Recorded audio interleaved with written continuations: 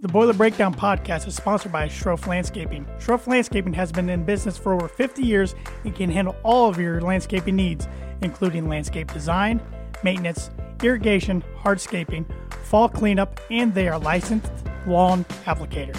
Contact Mitch Melton today for all of your landscaping needs at 317-694-9763. Schroff Landscaping, design with you in mind. This is Carson Ellers from the Boston Celtics, and you're listening to the Boiler Breakdown podcast hosted by Tanner Lee, Evan Webb, and Andrew Eiler. Looks, has time to throw. There's an out deep. Way downfield. Grab on your out. He's going to score. He's going to score. Touchdown Purdue. Seth Morales. There are no flags. The Boilermakers have taken the lead on a 64-yard strike. Unbelievable. And they're showing blitz again. They back out of the blitz. Toss it downfield. Caught by Stubblefield. Goodbye. Taylor Stubblefield beat Dwight Elliott and waltzes into the end zone. It covers 97 yards. Moore in motion. They get it to him. Moore in space. A burst of speed. A first down for Purdue. He's still going. Moore cuts back. Touchdown. It is intercepted. Bailey the other way. Marcus Bailey punctuates this upset with a pick six. It is Sunday, November 3rd, and you are listening to another edition of the Boiler Breakdown podcast brought to you by Schroff Landscaping.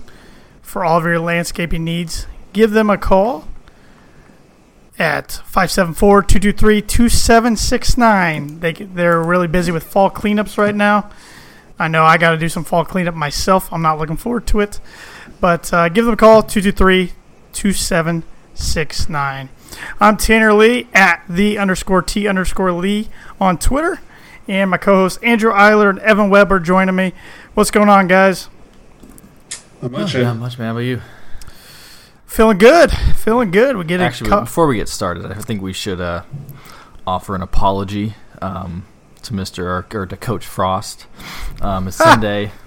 I know I'm not feeling too well today, and it's a little cold out here in Indiana, so we obviously had to wear some sweatshirts because we're just not, the strong men that Coach Frost thinks people should be. So I figured we should just get out of the way and offer a sincere apology to Coach Frost. He would probably call us #soft.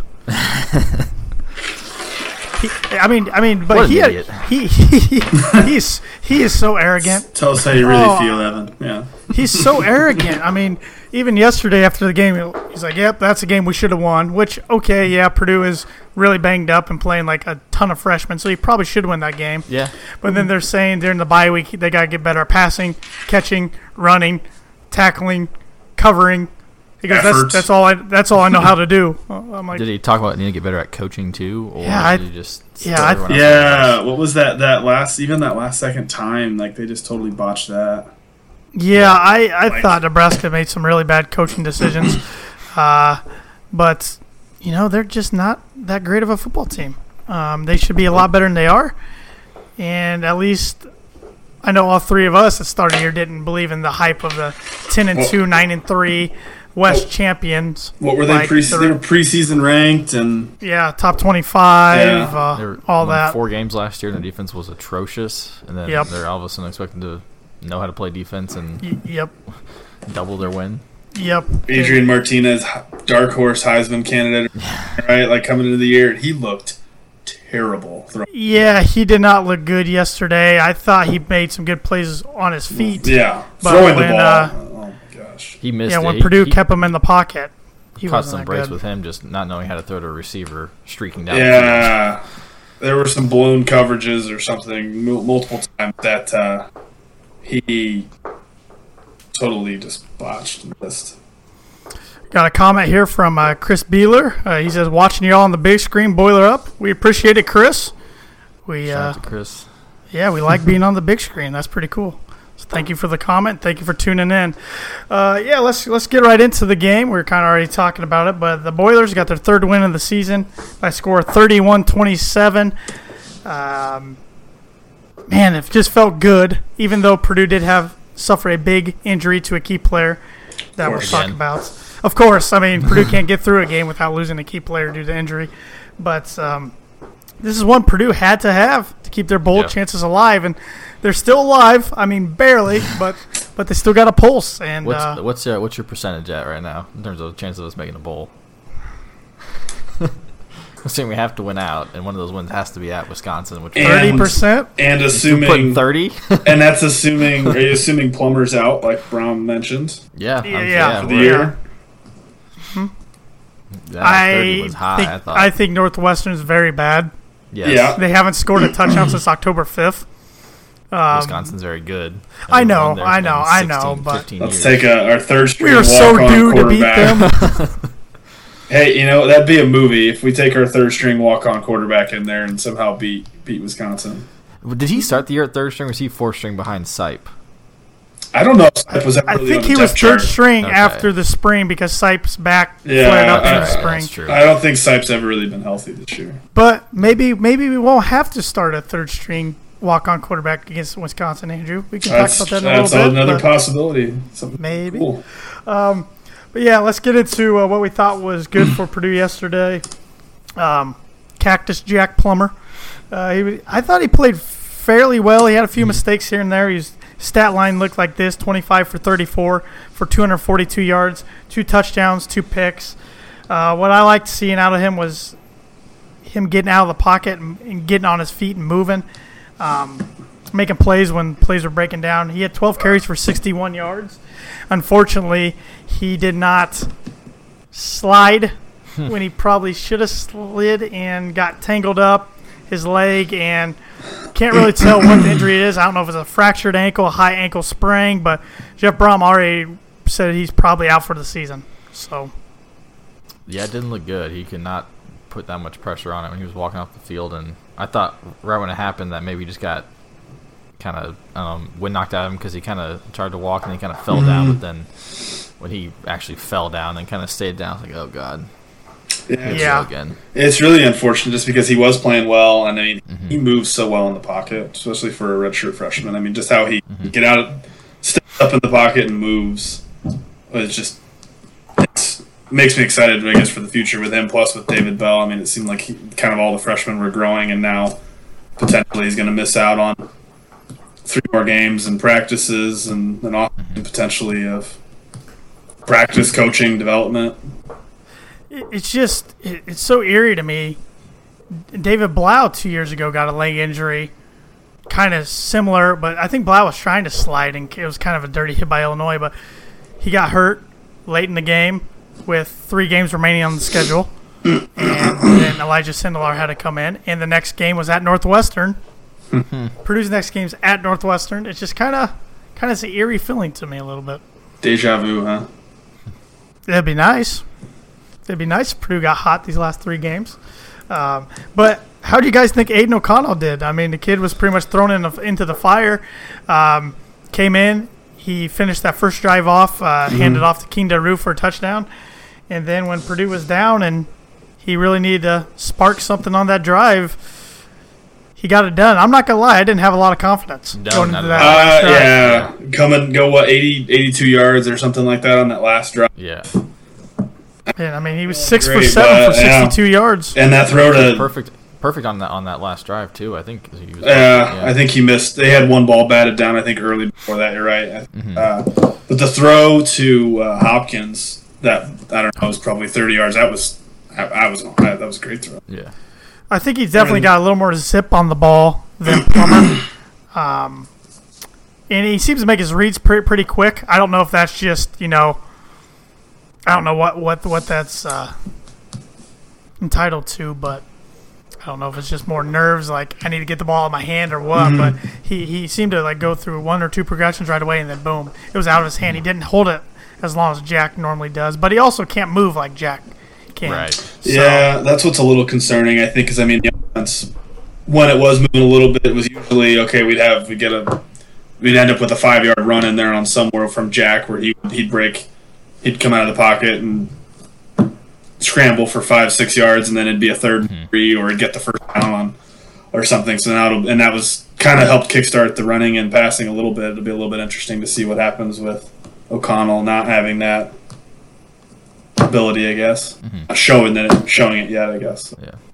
And this was by far the best ground attack Purdue's had all year. Oh, yeah. I thought King Daru played really well, 15 carries, 71 yards, and a touchdown. Like I said, Plummer had 12 carries for 61 yards. That was huge. I mean, Purdue was not one-dimensional finally in the game. And what is that? What do you think? Was that the offensive line playing better? I mean, I know Nebraska had a couple big defensive tackles. That defensive tackle was massive. Yeah. They're also good at faking injuries.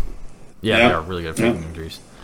I think part of it just was, I mean, last week we couldn't, when we should have run the ball, we didn't. And I think it could just be Brom kind of not giving up on the run too much, which I'm not sure if he really gave up on the run. We didn't run it much the week before, but I think he was kind of just seeing what was going to work, and King was doing pretty well. It was awesome to see, and Horvath even had some good carries in there. I thought Horvath was, I think he caught passes out of the backfield too.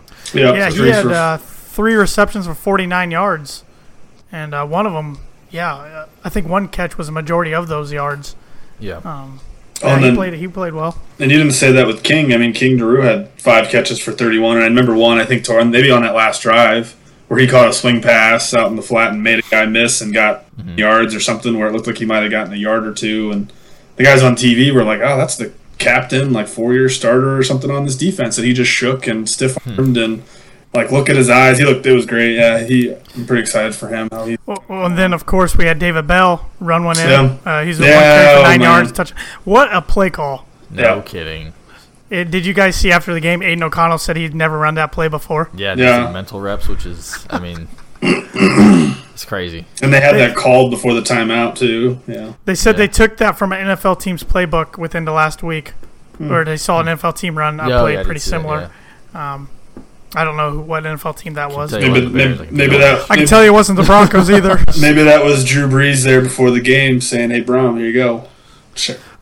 And speaking of Drew Brees, he was at the game yesterday. He gave Purdue a heck of a pump-up speech. Cool, man. But what great publicity for Purdue and Purdue football. I mean, that thing was all over Twitter. Yeah. Every single big sports outlet was tweeting about it, retweeting it. And, I mean, even during the game when he was interviewed, he talks about pretty much if you're a quarterback, why wouldn't you want to come learn from the best under Jeff Brom? Mm-hmm. Like, send that to every single high school quarterback in the nation. Right. Like, yeah.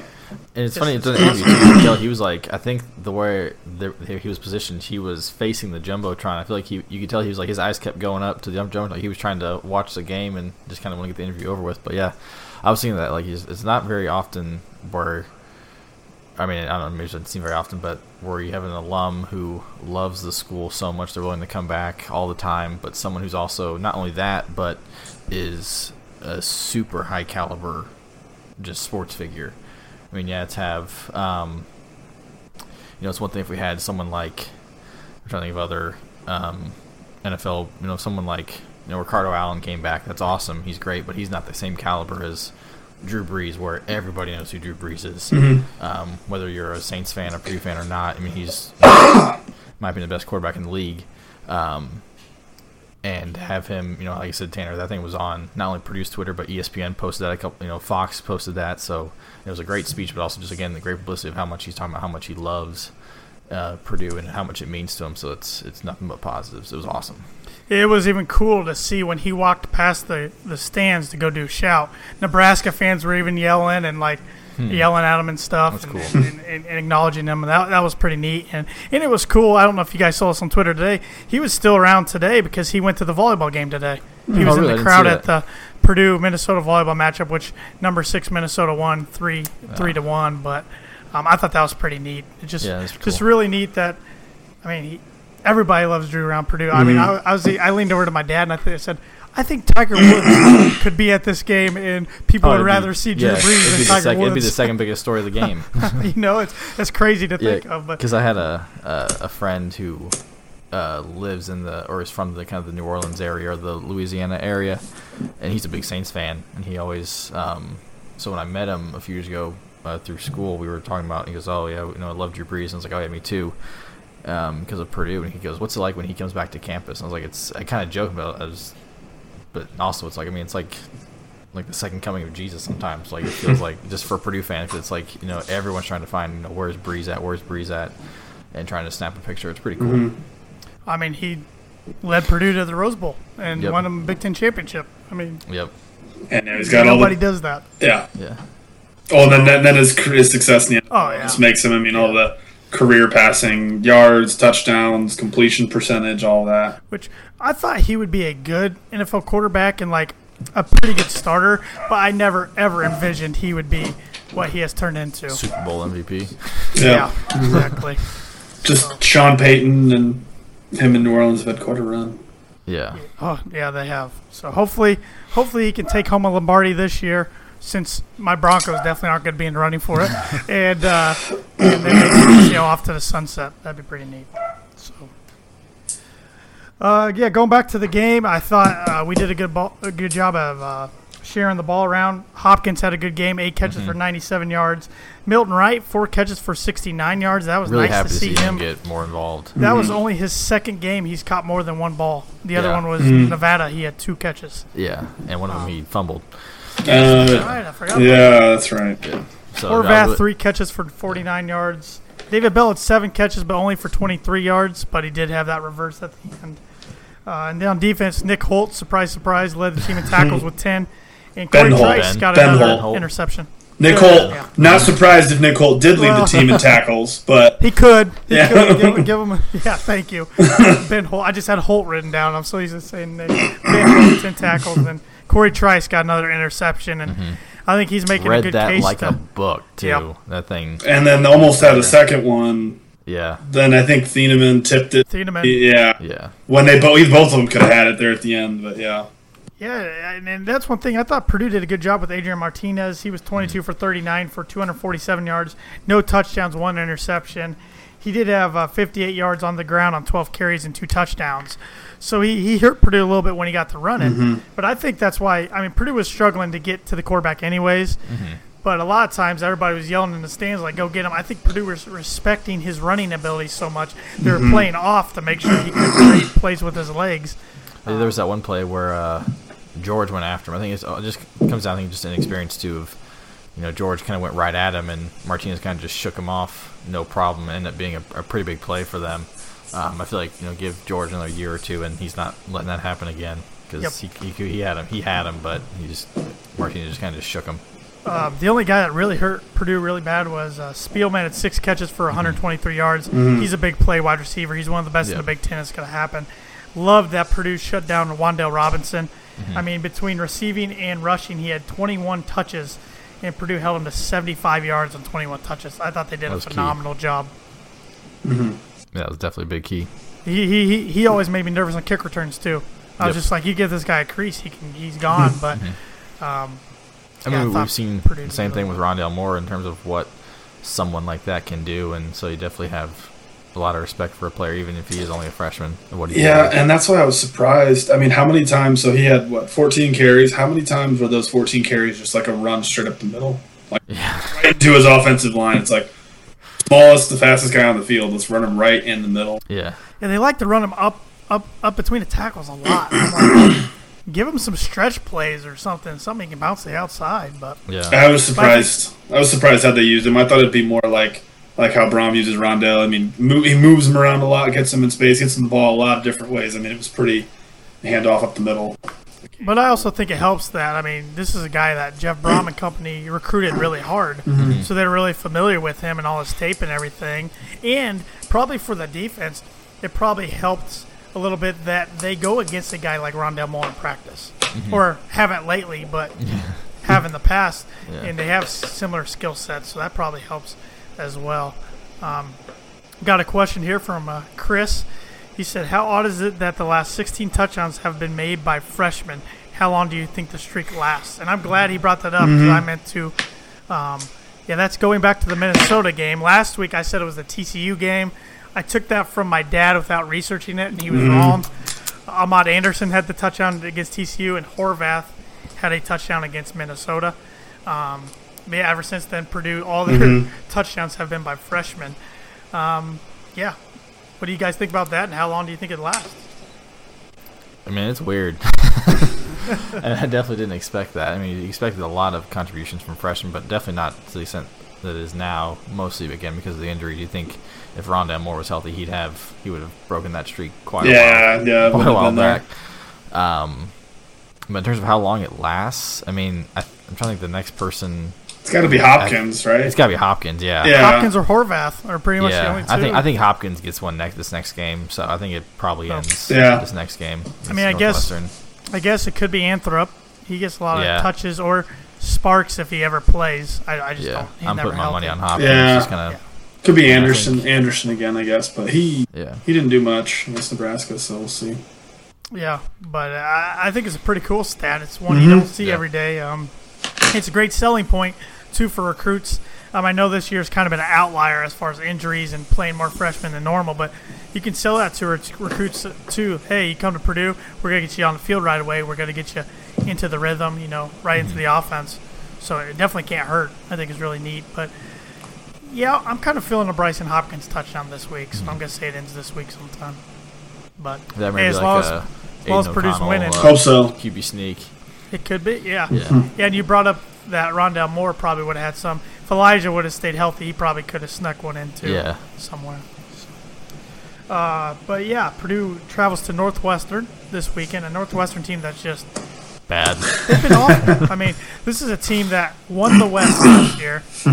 I know in my preseason predictions I had them like 9-3, and they're 1-7 currently right now. Who was their quarterback last year? Last year it was Clayton Thorson. So how good was he? Yeah, exactly. He might have been one of the best quarterbacks in college football history. Yeah. And we didn't know anything about it. But they are also down to their third-string quarterback, Aiden Smith. Hunter Johnson returned last night against Indiana after missing some time due to his mother's fighting cancer right now. So he missed some time away from the team. And then he got hurt last night. I think he got concussed. Jeez. And then Trent Green's son got hurt like week 1 or 2 for the season. He was their other quarterback, T.J. Green, I think is his name. But Aiden Smith on the year is 60 for 127 for 500 yards, 1 touchdown, 6 picks.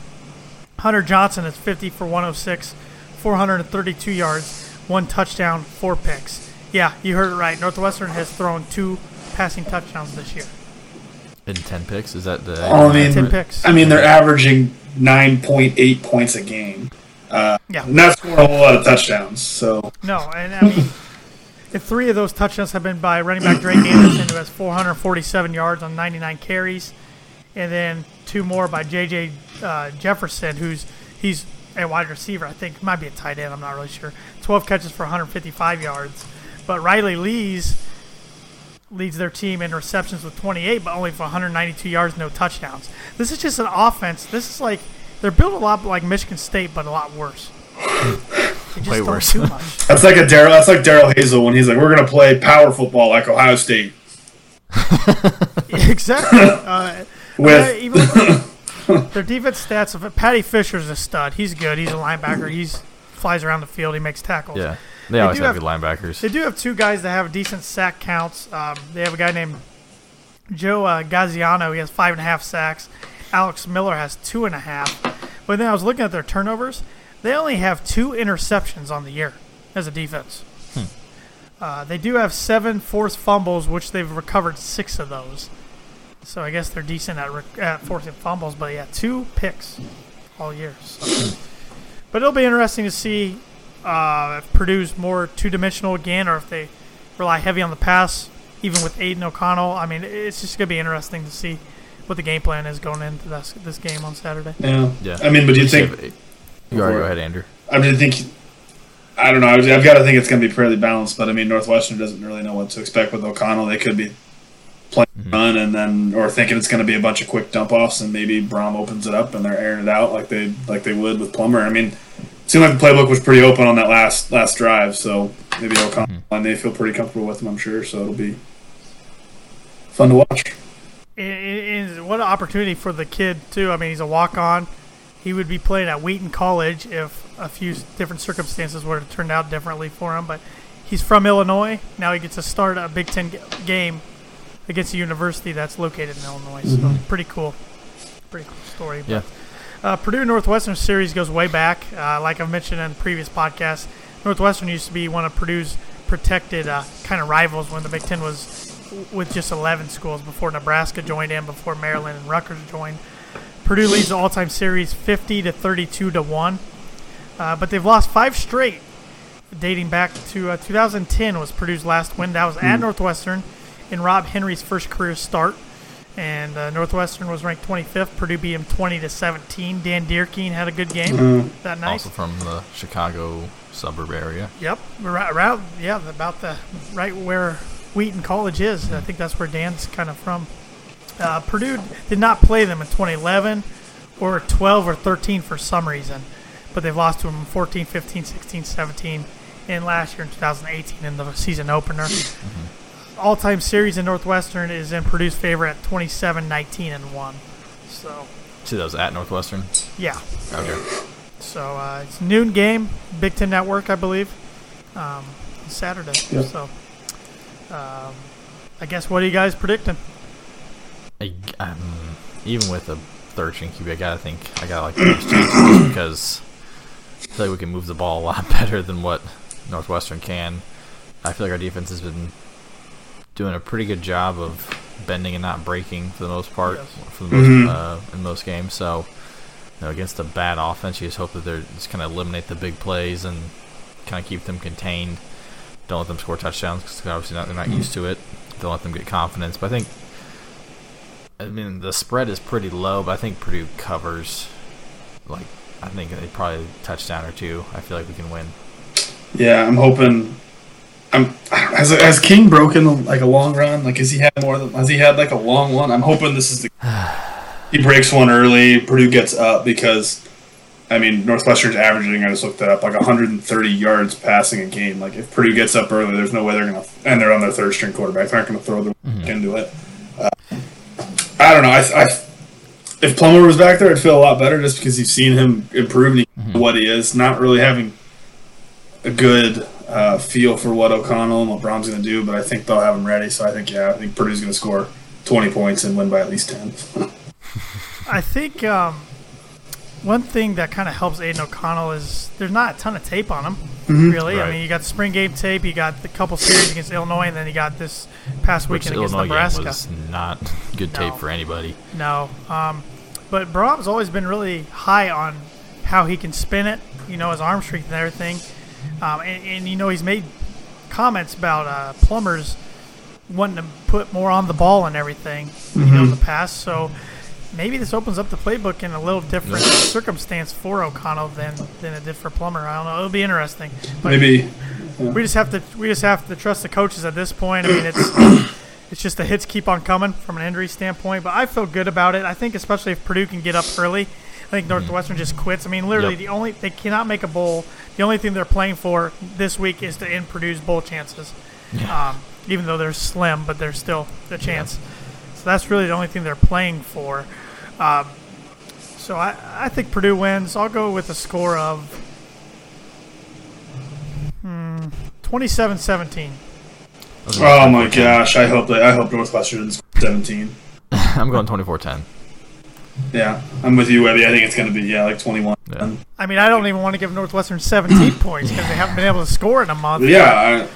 I don't know. I just think they'll find a way to get a few trips to the end zone. But before we get into predicting the rest of the Week 11 games for the Big Ten and the top 25, I want to kind of pick your guys' brain.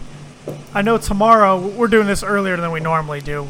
We know kind of the Jeff Brom's weekly press conference, what he said, the injury report, update, and all that. Do you guys think Rondell plays this week? No. I don't think so either. Especially with a bye week coming up. Yeah. Yeah. I'm kind of thinking at this point it's going to be the IU game, just because I think obviously you want to win that game. No, not going to push him back if it's kind of iffy. They're going to be cautious and hold him back. So I think, and I'd be fine with it if we don't see him until the Bucket game and he goes off and has a big game. Bucket, I'd be totally fine with that. I'm thinking Wisconsin game, like I kind of was saying, weather dependent. If it's going to be a crappy day, do not even take him. At least they play on turf. That's true. Yeah. But yeah, hamstring is nothing to joke around with. You want that thing 100% healed before you get a player out there. But how about Elijah? Well, this is interesting because we have not heard anything about Elijah, and I'm just thinking in my head, he gets this next week to rest, gets that bye week. Could he be ready to go, especially if Purdue wins for Wisconsin? And especially if it comes out that Plummer's done for the year, I could definitely see Sindelar back almost before Moore. I could see Sindelar back for Wisconsin. That would be a storybook ending. Yeah. Man, I am not.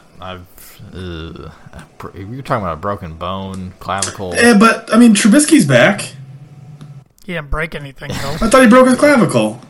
No, he did sprained under his shoulder. Yeah. Well, I mean it's his left shoulder back, though. Let's talk. Okay, I mean that's true, but I mean he's playing. It was Sindelar's was his non-throwing shoulder, right? Yep. Correct. Okay. Well, maybe. I mean, yeah. Braum has not said he's out for the year, so I know, and we're getting close down to the end stretch, but yeah, I don't know. It'd be interesting. And we got a question here from Caleb Gerald. Wonder what Neal's status is. Will he play at all the rest of the year? That's a great question. It's a great question. I feel like we've kind of at one point it was he's probably not going to play at all, just like in terms of like from my perception. Then it was like, oh, he's out there like trying to do some condition. I think I read it somewhere he was doing some conditioning or something like that. It's like, well, okay, maybe he is. I think it's just kind of all on him. I feel like obviously Braum wants him back, but I feel like if he's not confident, and especially with something like a knee injury like that, if you're not confident, you're not out there performing to your best. So I think it's just kind of a waiting game on how he feels. I mean, that's a lot of weight on that knee. He's a big dude. So it's different than someone like like Ahmad Anderson. If he were to hurt his knee like that, he's a little guy compared to a DT. I'd hope. I'm cautiously optimistic. I don't know. It just feels like Braum has been more positive, and there's more activity the last couple of weeks about Neal doing stuff in practice. Like I'm kind of hoping. I feel like this would be a good week to kind of ease him in, even if he's out there for 10, 15 snaps or something like that, or a couple series, just to kind of get back and hit somebody, kind of get a game. And then he's got an extra week to kind of recover. And I mean, he's going to be sore. Hasn't played a football game of the year. And then get him hopefully more full speed for Taylor, Wisconsin. So I think the worst thing they did was like they kept making target dates. Like they took him up to Big Ten Media Day. It was him, Marcus, and Rondell, which that was probably just a curse. Look, all three of these guys are hurt gosh, now. yeah.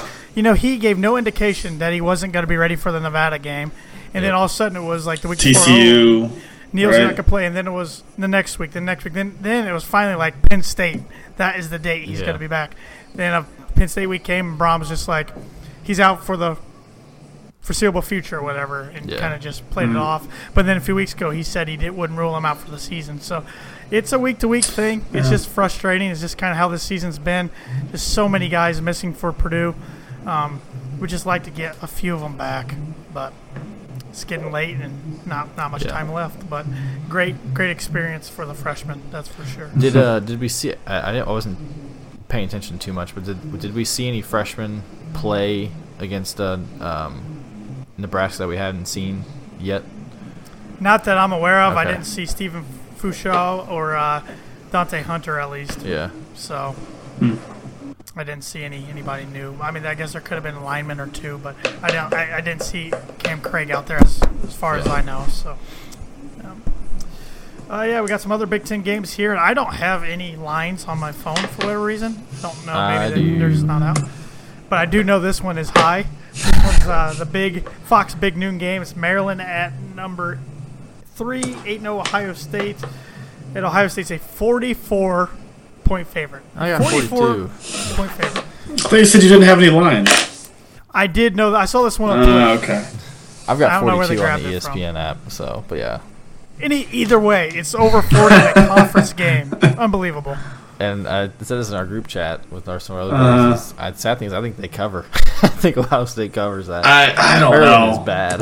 Yeah, but I mean, Ohio State's not gonna they're not gonna play anybody in the second half. I don't think it matters. I think it's the thing. Yeah, I know, but still. Didn't Ohio State put up the ESPN predictor has Maryland's chance of winning is a 0.8%. So you're saying there's a chance. I mean, Ohio State's put up 45, 42, 51, 76, 48, 34, 52, 38 points this year. And the scary thing is this isn't as high as the spread will be next week out Rutgers. Oh, my God. There won't be a line for that. I think Ohio State wins this one easily, but I'm going to say they don't cover. Yeah, I don't think I kind of agree with Andrew. They're going to pull their guys, and Maryland will score some garbage points. And I mean, they may not play the second quarter. They might not. Oh, man. It'll be interesting to see where Ohio State is in the first rankings that come out Tuesday, the playoff rankings. It'll be interesting to see where they are. Hold on. I think we said something similar for the Wisconsin-Illinois game. I feel like I said the same thing. We did. Taylor was not going to play the second half, and you did. Look how that worked out. So you never know. That's why they play the game. But as Evan, you said, just saying there's a chance. The Big Ten game of the week here. I don't know if it's College Game Day. I haven't seen if Game Day is going to this one or Alabama LSU. I'm really not sure. Man, that'd be tough to pass up. This is number 5 Penn State at number 13 Minnesota. It's a noon game on ABC because supposedly Minnesota turned down the chance of having a night game. Why? I don't know. I've never heard of a school doing that. Well, because PJ Fleck's got to fly to Tallahassee for his Florida State interview. Boom. I'm glad somebody brought it up. Can you imagine that guy? If he's Florida State's head coach, game one, he's going to come out shirtless with Seminole paint all over, and he's going to smash the flaming spear in the middle of half. And he's going to come out, and he'll be in a canoe. I mean, he's going to be carried out in a canoe. Game days in Tuscaloosa. Okay, so they didn't go to. But yeah, still, why would Minnesota could have had the night ABC game and there's ABC at noon? Yeah. Yeah, that Fleck to Tallahassee thing could pick up some legs. I don't know. They've got to finish the year pretty well. I think the State's going to want somebody more proven. What do you guys think about this game? I think Penn State. I don't know what the line is. I think Penn State by 6.5. Penn State. I think they win double digits. Yeah, I think they cover. I think Penn State's really good. I think Minnesota's pretty good, but I think Penn State's really good. I agree with you guys. I think Minnesota is actually pretty good. I hate to admit that, but I think Penn State's really, really good, and they're just too athletic. I can see it being a good game, but I think Penn State wins and covers. So here's an interesting one. Lovie Smith called this Illinois' biggest game since he's been there. You have 5-4 Illinois on a 3-game win streak at 4-4 Michigan State. Line is Michigan State 11.5. Whoa. Yeah, that was a little high. A little disrespectful to Santa Lovey over there. Man. I really don't know because I was not able to watch the Purdue Illinois game, so I don't really know much about the Illinois game or the Illinois team. How's their offense? I mean, they're good at running the ball. How's good? I can't remember Michigan State. Michigan State usually got pretty good defense. They just can't score much. Right. Yeah. I think Michigan State wins. I don't think they cover though. I think it's a pretty close game. I'm going to take Illinois.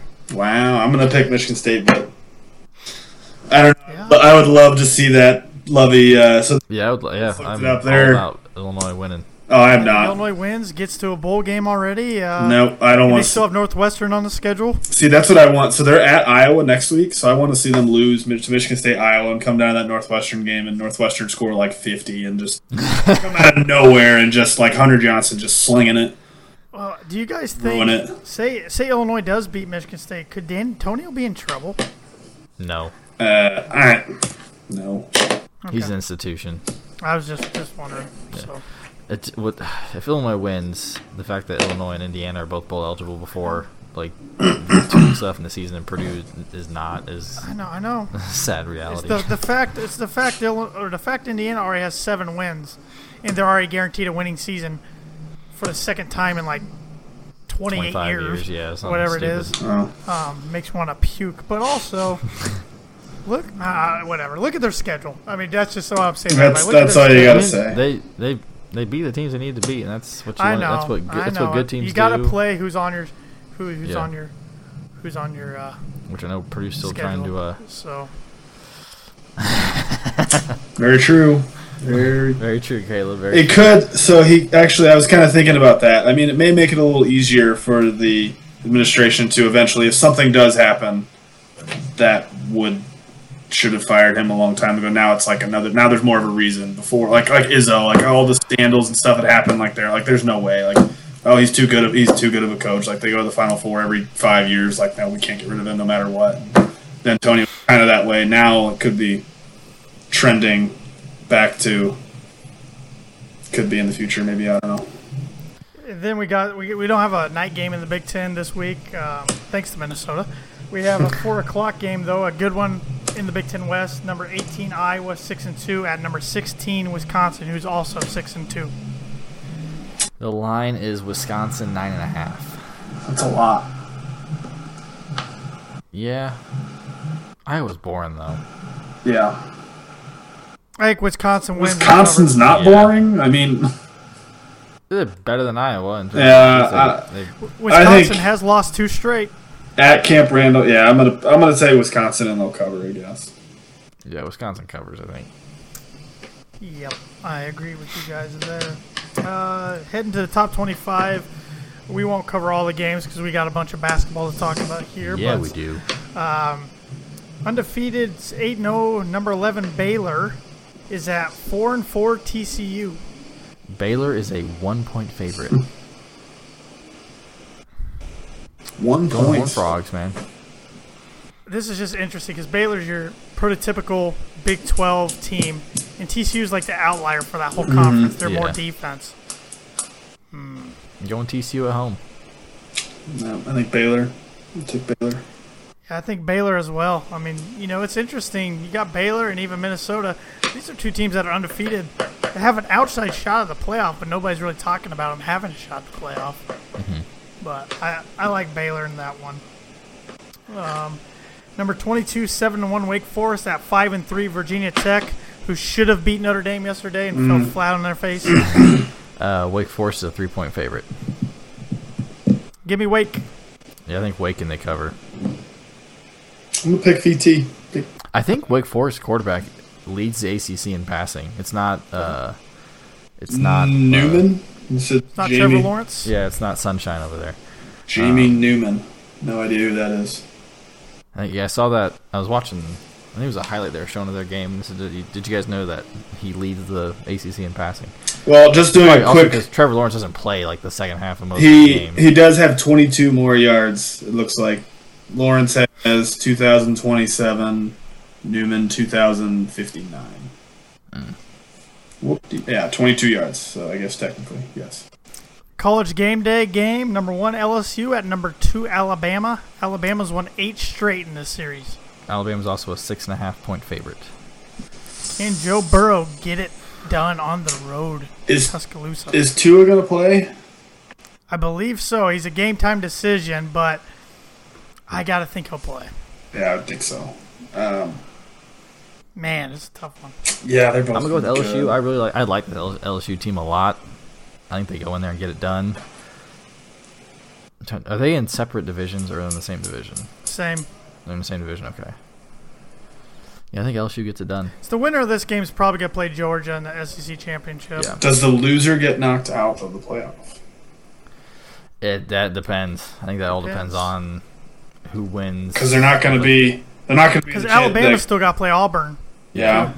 But they're not going to be in the conference. The loser's not going to be in the conference championship game. Correct. So they're not going to have. Someone like Ohio State's going to have to lose. Yeah. Ohio State, Penn State in a few weeks is going to have a big ramifications. Yeah. Assuming Penn State beats Minnesota. Mm-hmm. Right. I can't see anyone from the Pac-12. Oh, no one's undefeated in the Pac-12, right? No, you got one loss Oregon and one loss Utah. Yeah. Nope. Big 12, I mean. Baylor. Yeah. You got one loss Oklahoma, but. Yeah. In ACC, you got Clemson, so. Yeah, there's definitely a shot, but. Give me Alabama. I hope LSU beats them. I'll go on record and say that, but Johnny Manziel's the last guy to win in Alabama, and that was back in like 2013. They haven't lost there since, so give me Alabama. You convinced me, Tan. Yeah, I'll pick Alabama. I hate it, but I don't think they cover, though. Number 20, Kansas State at Texas. Texas is favored by 5.5. Texas. Yeah. Name's Hook 'em. Sam. Yep. I like Texas. I'm gonna say Texas, but they don't cover. I'm gonna say it's a 3-point game. A few more games here. You got 5-3 Missouri at number 6, 7-1 Georgia, who had a nice, impressive win over Florida. We were all three wrong on that last week. Yeah. I do not have a line on this game. For whatever reason, ESPN app does not have. I think Georgia wins and they cover. Yeah. I'm just saying. I'm saying it's probably a lot. You got number 15, 6-2 Notre Dame at 4-4 Duke. It is a true road game. It's not a neutral site game. It's played at Duke. Yep, and Notre Dame is a 6-point favorite. Only 6 points? Yeah. Man, I laugh at Notre Dame fans. They're so delusional calling for Kelly. I mean, they're probably going to go 10-2 again. And it's like they just expect to win the national championship every year. I mean, I'm not a Brian Kelly fan by any means, and I can't stand Notre Dame. I'm just like, you guys are delusional. I mean, some of their fans think they can get Urban.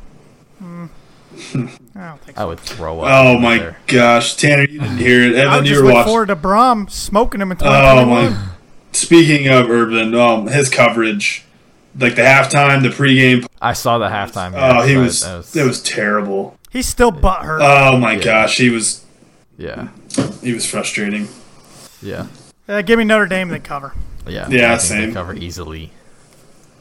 A couple more games. Number 4, Clemson at NC State. NC State's 4-4. Got absolutely shellacked by Wake Forest yesterday, so I missed that pick from last week. Proudly say. Clemson's a 31-point favorite. Yeah. Yeah, I think they win. They cover. Right? Yep. Yeah. Are there always this big of lines every year, or like? It seems like it's crazy this year. Yeah. The lines, Well, the but- ACC sucks besides awful. Wake Forest and Clemson. So And right now it would be Clemson and Pitt for the second straight year for the ACC championship. Yep.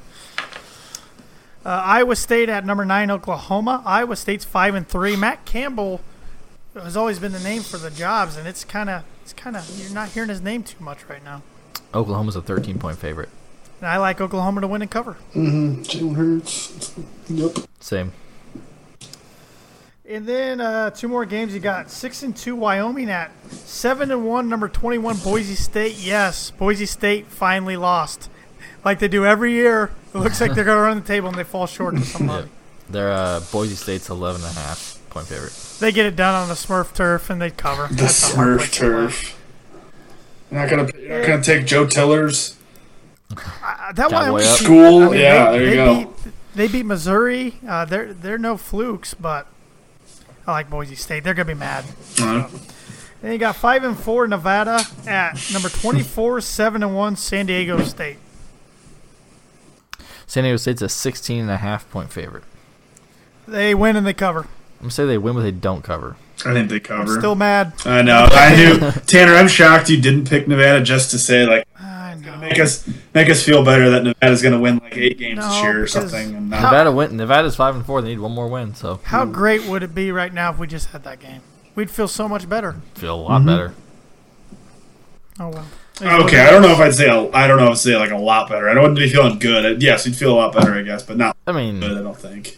I feel a lot better going into Northwestern still, even though they're a good, a 7-win team playing IU than I would having potential to have 4 wins and having to go to Wisconsin to keep the bowl Yeah, chances that's alive. true. That's true. I consider that a lot. Yeah, I know. All right, I know Evan's ready for this, but Andrew, are you ready to reverse gears and talk a little hardwood Purdue basketball? Is there gonna be some Butler basketball talk in there too? No. Okay. Crossroad Classic time, maybe, but no. I'm gonna have to step out that week, I think. For those who don't know, Andrew's a Butler grad. Yes, he is. And he's torn every time the Crossroad Classic comes around. Purdue plays against Butler. But we're talking about a Purdue team last year that's coming off an Elite Eight appearance that was mere seconds away for their first Final Four since 1980. I still have not watched any of that game, and I just don't plan to. I still don't even like talking about it, but I feel like I had to bring it up. And Purdue coming off a season when they went 26-10, including 16-4 in the Big Ten, and earned a share of the Big Ten championship with Michigan State. They lost Carson Edwards, second-round pick to the Boston Celtics. They lost sharpshooting Ryan Klein and hustler Grady Eifert. Those two are the two winningest Purdue basketball players in program history. So a lot of big shoes to fill out of those three. Not easily done.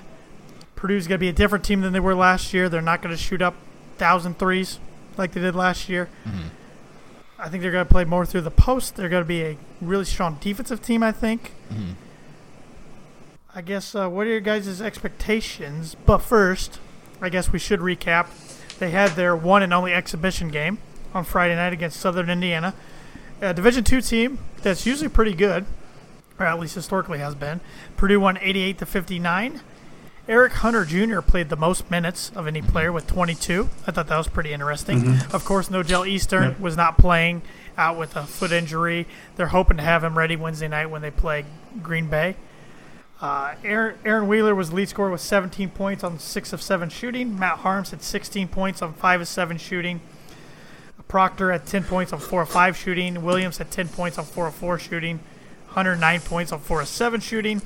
Thompson 8 points on 3 of 6 shooting. Boudreaux 7 points on 1 for 5 shooting. And then Emmanuel Dewana and Brandon Newman also scored. It sounded like Purdue played pretty good. I just saw highlights. I didn't watch the game. I wasn't there in attendance, but it sounded like it was a pretty good showing out of the Boilermakers. Yeah, I mean, you mentioned Aaron Wheeler 6 for 7, including 4 of 4 from 3, which I think he's definitely my player to watch this year. He was my player to watch last year, I feel like, going into it. You're driving the Aaron Wheeler bandwagon pretty much. I've been excited since he showed up on campus, just because we haven't had a player like him at Purdue. I think he's the player I wanted Vincent Edwards to be, but Vincent just wasn't as athletic as Wheeler is. Vince could slash, though, man. Yeah, he could. Yeah, I mean, I love Vince. He was one of my favorite players. But I think Wheeler he just brings a different athleticism to that kind of stretch 3, that 4 position, depending on where we play him at. But you had also, once that I thought was pretty cool, was Emmanuel Dewana had 5 rebounds, all of them offensive. We had 13 offensive rebounds. I think that's going to be something that we see a lot this year. I think we're going to be pretty good, especially when we get Nogel back. I think we're going to crash the offensive glass pretty well. You had Isaiah Thompson played 21 minutes. Eric Hunter Jr. played 22. Again, we didn't have Nogel, so it's kind of why I think definitely Isaiah is kind of the go-to backup point guard. I think we're going to see Hunter play more of a 2 role this year, in my opinion. You had Sasha play 20 minutes, Jihad played 21, Wheeler played 18, Harms played 17. Your starters were Sasha, Hunter, Proctor, Harms, and Wheeler. I think when Nogel comes back, you're going to substitute him in for Hunter. I think we're going to see Sasha get some starts. I think Sasha's going to be a nice little piece for us this year. Yeah, I'm looking forward to seeing him take that next step. Mm-hmm. He's one I was kind of on the fence about. Yeah, I was on the fence about even after last year. I was like, I don't know how he's going to fit in next year, but it sounds like he's made some improvements in his game, and he played good. It sounded like against Providence in that secret scrimmage, one of few. Who cares about those though, really? Yeah. So yeah, I'm excited. I think, I'm kind of going into this season. I'm trying not to have. I have like goals in mind. I like the teams to reach, but I'm trying not to have a lot of expectations either. I know that kind of offsets each other, having goals and expectations. But last year I didn't know what to expect, and like I said, Purdue was mere seconds away from making the Final Four, so it turned out pretty good. Even when they were 6-5, and we were all about ready to lose our minds. Mm-hmm. It's pretty crazy how the team's changed the last 2 years. I mean, 2 years ago you had that senior class of Vince, PJ, Dakota, Isaac, and are gone. And then last year you come in, okay, you got Carson, who was coming off a great sophomore year. Like, okay, not sure what to expect, and Purdue has that great year and seconds away from the Final Four. And then now it's all again. It's okay. It's just kind of starting over, just kind of I guess have a new identity every year. Just it's interesting after having that class, that senior 4 years, where it's just had 2 or 3 years in a row where you kind of knew what to expect. Like, okay, you've got your four seniors or 4 sophomores, 4 juniors, that class that was just so consistent. You knew what to expect. I think we see this team play a lot more like the Hammond senior year team. I think we're Hammond's, or I think maybe more of the when with Haas and all of those guys where we're going to play through the post. We have the ability to have those shooters on the outside. I guess I'm a little hesitant to say that just because we've got a lot of shooters, but no one's that's really proven it. And we don't have a Biggie Swanigan. Yeah. Swanigan. Isaac Haas. I mean, that's what I'm kind of interested to see how playing through the post, because, I mean, I don't know Harms as much, like, as a true post-up center down low, if he can all that much. I mean, Travion does, but he's also way different than Haas, because he does have that skill to kind of put the ball on the ground and shoot a little bit more. I think we're going to see a crap ton of pick and roll with Harms, like we did last year. He's just so good at that, and you can kind of just throw it up to him because he's just a massive human being. Mm-hmm. I think we're going to see a ton of pick and pops with Harms too, and that's going to be huge. Can he consistently knock down a long range jumper?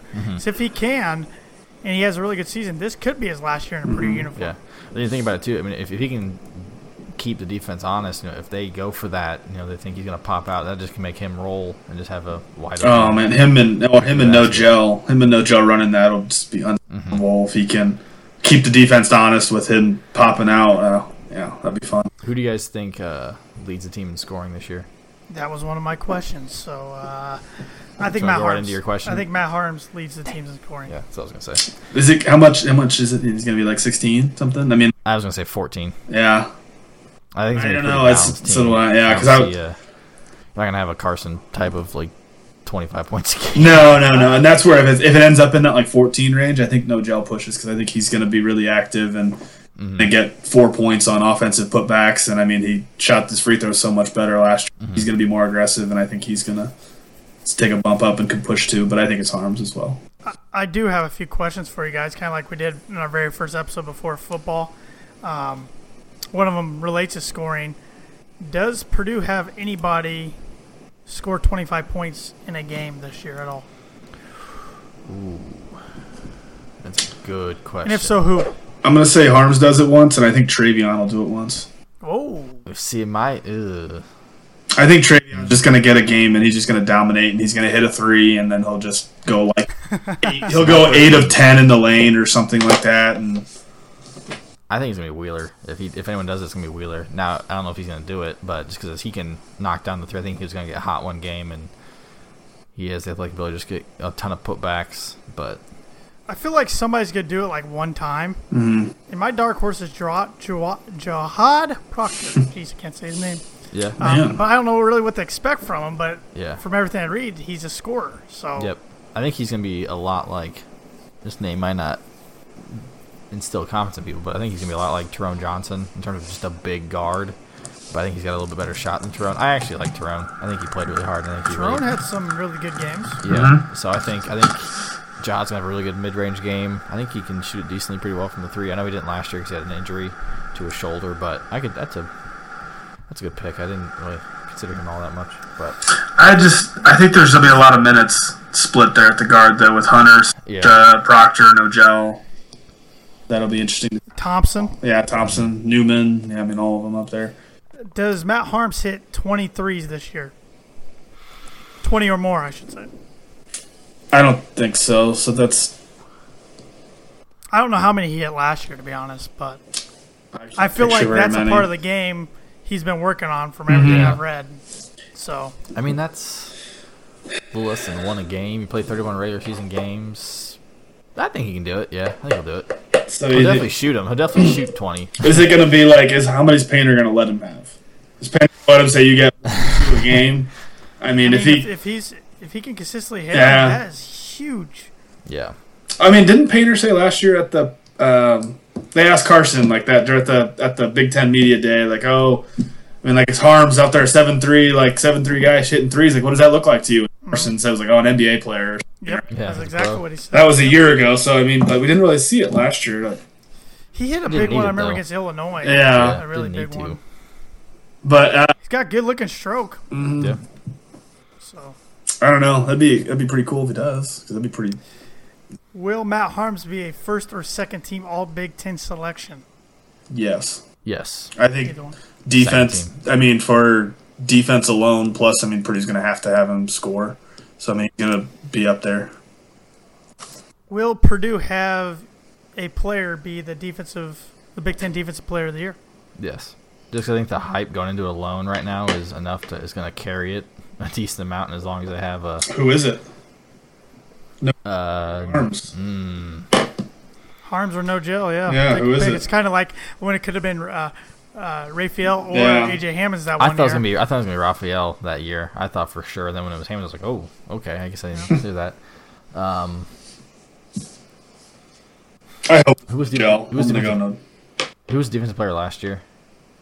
I can't remember if they favored big men more or like guards. I'll look it up. I'm gonna go no gel. I think so, just because he's gonna Los have Andrews that. got it. I got it. Josh Reeves. Oh, Penn State. Yeah. Yeah. Yeah, I think because you're gonna have no gel constantly on the other team's best guard, and I think just he kind of had that. I mean, as much as the media sucks at times, but they definitely drive a lot of that narrative, just like they did a couple years ago when they were trying to make a story of Ethan Happ pushing Biggie for Big Ten Player of the Year, which was never gonna happen. I think no gel gets it. It's such a benefit to have a big guy back there that can swat shots like Matt Harms, because it allows our guards to be aggressive and pressure the ball. And if they get past, okay, Matt's back there to recover. So It's like when we had AJ. because Isaac never was that. Isaac No. Isaac could cause people to change their shots just because he's a gigantic human, but he can He's a never brick be real wall. good at blocking shots. Yeah. And one thing AJ was so good at was blocking shots and keeping them in play. You guys remember? And that's one thing I hope Matt improves on this year, because usually he'll just swat it into like the fifth row and scream. But that gets the crowd into it, yeah. It does. Yeah. And then Harms gets to scream and piss off every other fan. Exactly. Yeah. Yep. So, last question I got written down. Who leads the freshmen in minutes? Let's say Thompson. Yeah, Thompson. I like that pick. I think so. I too. think Newman is going to have a season kind of similar to Hunter this year, where it's going to be a little bit of a slow start for him. I feel like he just, from everything I've read, he's taking him a while to get things going. But once he figures it out, he'll be. I think Hunter really turned it on towards the end of last year. I think it's going to be kind of something similar that Newman does. He's going to take a while to get used to the college game, but once he figures it out, he'll be good to go. Do we see Mason Gillis redshirt? No. I don't think I so don't think either. But I don't think so. I don't think anybody does. Trying to think what else I was going to say. I can't remember who leads the freshmen. You said minutes, right? Who do you think leads them in scoring? Do we think Thompson's going to score? I think so. Thompson. I think it'll be Thompson too. Yeah. I think Newman's gonna have flashes. Like I could see him Yeah. having the highest scoring game for a freshman. But yeah. I think you're gonna see a lot of turnovers with him too, just learning the game. And I think Thompson will be more steady, more of a shooter. Like I mean, it's gonna be like PJ. Where do you see? I guess we'll go before the Big Ten season. Where do you see any losses happening? I think they'll I'll lose go eight. through the schedule. So we got. I'll go through a couple games at a time. So we got starting off Wednesday, November 6th. This Wednesday we got home against Green Bay. Then we have Saturday at home at Mackey versus Texas, and then November 13th, Wednesday at Marquette for the Gavitt games. Do we see Purdue tripping up for any of those games? No. How I mean, so I think Texas and Marquette will be tough. Yeah. I mean, Texas beat us last year, 72-68, even though Carson went for 40. no Jackson Hayes though, which is good. No, he's in the NBA. Shaka's 2-0 against Painter, but that crowd's gonna be rocking. I mean, I don't remember Villanova might have been the second game of the year a few years I ago. think it but was, yeah. This is a big time matchup for a early season game. I like Purdue and Mackey. I can't go against Purdue and Mackey. And then at Marquette, I'm still mad that the Gavitt games did this. It's stupid because Purdue just played at Marquette 2 years ago there. But I think they're a one-dimensional team with Marcus Howard. He's Yeah. great. I mean, he's gonna get his. He's probably gonna get 30 points. I think No Gel's gonna. I think. Yeah. I mean, he's gonna take 40 shots. Yeah, I think he's gonna get like 25 points, but it's gonna be on 30 shots or Yeah. something stupid Yeah. like that. Yeah. I think Purdue gets that game, so I don't see Purdue tripping up in the first 3 games. Okay, then we got. Lost it again. Here we go. We're back. Next 3 games. Saturday, November 16th versus Chicago State in Mackey. They're then we terrible. Yeah, they're not good. Then Saturday, November 23rd, also in Mackey versus Jacksonville State. Nope. They're the Gamecocks. Didn't know that. Cool. And then Friday, November 29th, Black Friday in Destin, Florida, against VCU. I think they will drop one in that tournament. I Same. don't know if it'll be against VCU, Tennessee, or Florida State. Purdue's Tennessee's just not yeah. good at these type No. of tournaments. I think they drop one somewhere in there. Yeah, I think I don't know the bracket, but I think they'll lose to Tennessee if they play them again. Florida State's top 25 team Yeah. this year too. So Yeah. Then, screw it. We'll say there's 2 Big Ten teams in here, but we'll throw it in there. We got December 4th, the big one, Wednesday night in Mackey against Virginia for the ACC Big Ten Challenge. I Then could we- see them losing that. Yeah, but I think that's gonna be the one we drop. I'm gonna say we drop. win, but that's just me being a homer. Yeah, I think we can win, but man, I don't know. Place could be rocking though. Yeah, I just have a bad feeling that. It's not a bad feeling, but I feel like this season the preseason can kind of go a little similar to last year, where we're just kind of trying to figure things out. Oh yeah, And then kind of go from there. But then we got 2 Big Ten games, a little bit easier than last year. Sunday, December 8th, home against Northwestern, and then Sunday, December 15th at Nebraska. I got these 2 teams as my 13th and 14th teams in the conference. So I think Purdue's really is going to benefit from that. I think they get both of those. Yep, start up 2-0, nice. And then this is gonna be a tough one. Tuesday, December 17th, 9 p.m. game at the University of Ohio, or is it at Ohio University or University of Ohio? I can't remember. I hate these games. Yep, it's a lose-lose. Actually, I mean, I was thinking this earlier. I was like, it's a lose-lose because if you win, are they a MAC school? They're MAC, Yeah. right? Yeah. You beat a MAC team, great. But if you lose, you lost. But I think for this team, it's only going to be, I think, beneficial just from the experience of that sort of type of environment. That game was made with the football contract. When they Right. played Ohio 2 years ago for Friday night, it was signed with, okay, we'll play out there on Friday night if we play, we can host you in basketball. Yeah. I mean, you look at the past, Purdue usually does okay at MAC opponents besides at Eastern Michigan a few years ago when they lost like 39-36, which was one of the worst basketball games I've ever seen in my life. I stopped studying for finals to watch that stupid game. But, I recall trips that I was really nervous about, and then that Purdue came out and dominated, like at Ball State in like 2008 or 9. At Valpo. At Valpo, my freshman year in college, I remember I didn't even want to watch the game. I was convinced it was ESPNU. Brandon Wood was playing for Valpo. I was convinced they were going to kill us. And we went in there just dominated. So Yeah. sometimes it just looks scary on paper. It's not, but it's like That you was said, Evan, supposed it's to kind of a be lose-lose. kind of Robbie's homecoming, too, but he couldn't Yep. play. Yep. No, I'm just depressed. Robbie and then- Scott Martin. Yeah. Originally. Andrew, you can't answer this one. I'm gonna December abstain. 21st. December 21st, cross against Butler. Hate this, too. Then we finished the non-conference home in Mackey, Saturday, December 28th versus Central Michigan.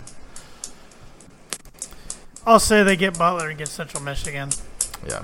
So you got us losing 2 games in the non-con. Yeah. I've got us losing 2 games in non-con, so better than last year. So I'll take we'll that see. right now. Yeah. Where do you guys see us ending the Big Ten? 4th place, 4th. Who's your 4? Michigan State. I have Ohio State as number 2. Ooh. And I have Maryland as number 3. Ohio State's going to be very young, but I think their freshman class is very good. And I think Holtman's a good coach. Sorry, Andrew. Holtman's a good coach. He's a Andrew jerk, would know. but he's a good coach. But I got all my teams listed, but that was my top 4. Yeah, go for it. Number 5, I got Illinois. Oh, okay. I'd like this Illinois team, I think.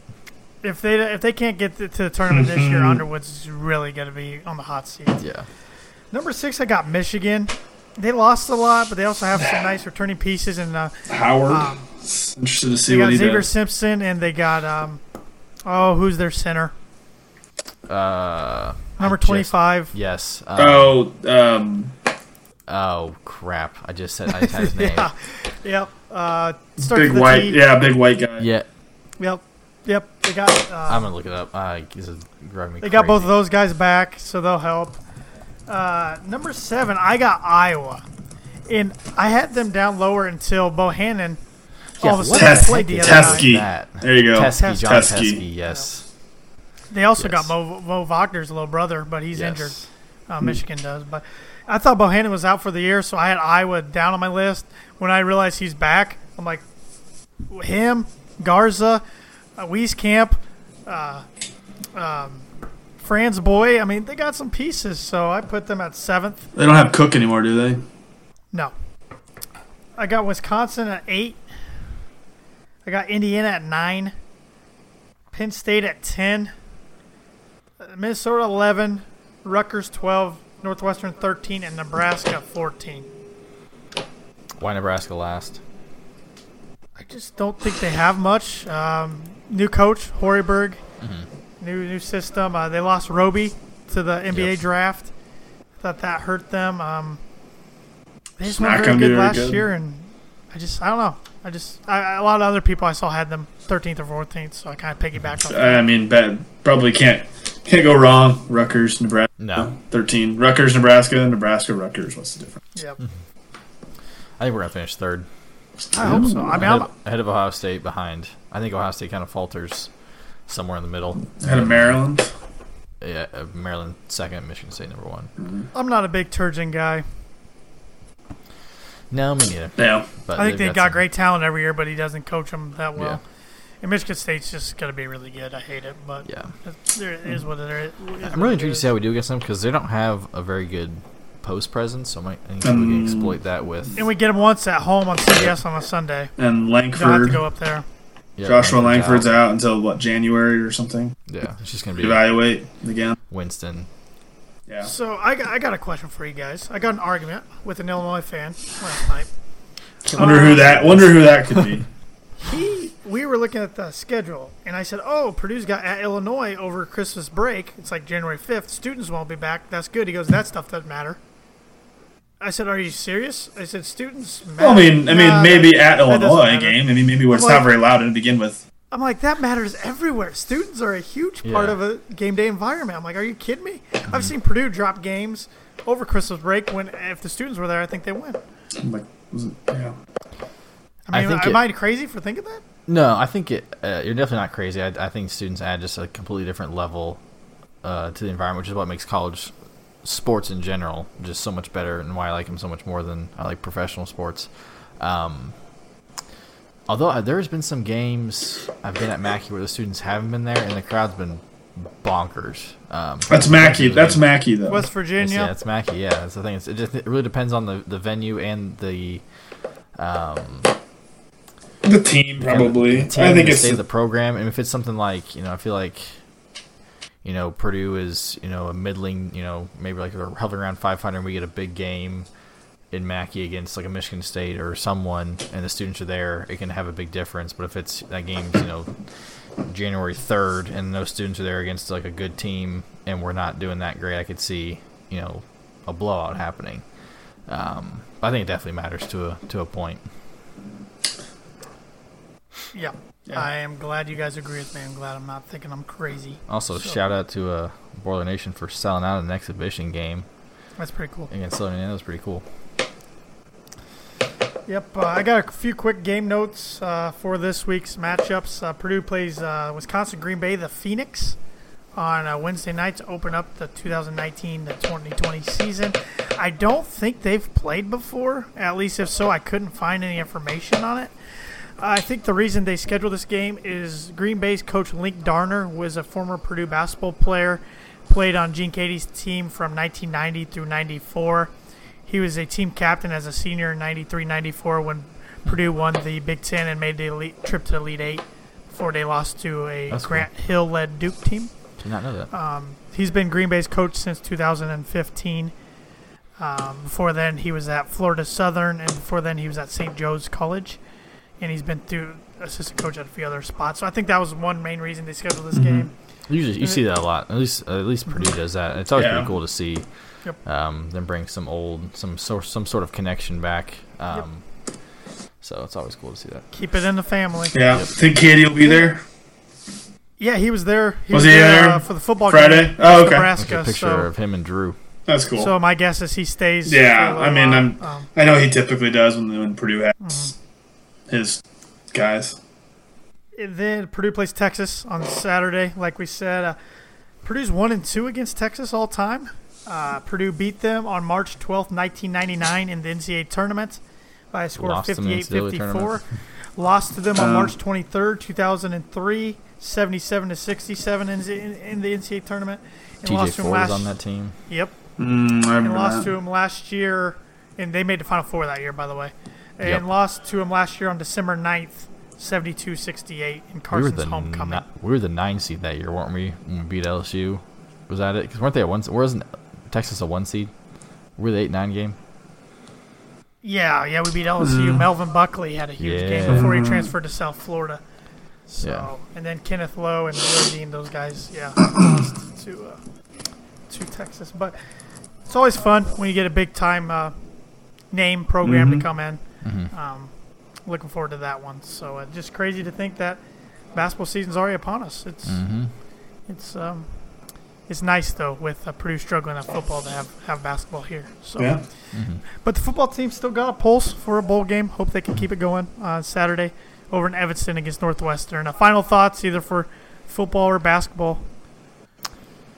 I think basketball gets a win on Wednesday, and Purdue fans are really happy next Saturday when both teams get a victory.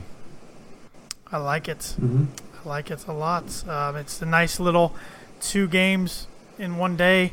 Happened a couple years ago against Iowa. Cause remember, I went down to West Lafayette at B-Dubs and watched us upset Iowa in football. I was with my dad. We were just sitting there watching the game, and all of a sudden, like, holy crap, we're gonna win this game. We're still bowl eligible. And then we had a basketball game later that night. It was fun. Yeah, that was a fun win over Iowa, and that might have been the last time Purdue came from behind down double digits to win until this past weekend against Nebraska. Not sure about that. So Caleb says Boilers sweep the week in the weekend. I like that. I like that a lot. I'm thinking that as well. So without anything else, let's boiler up, hammer down, beat the Phoenix, beat the Wildcats, and beat the Longhorns. Boiler up.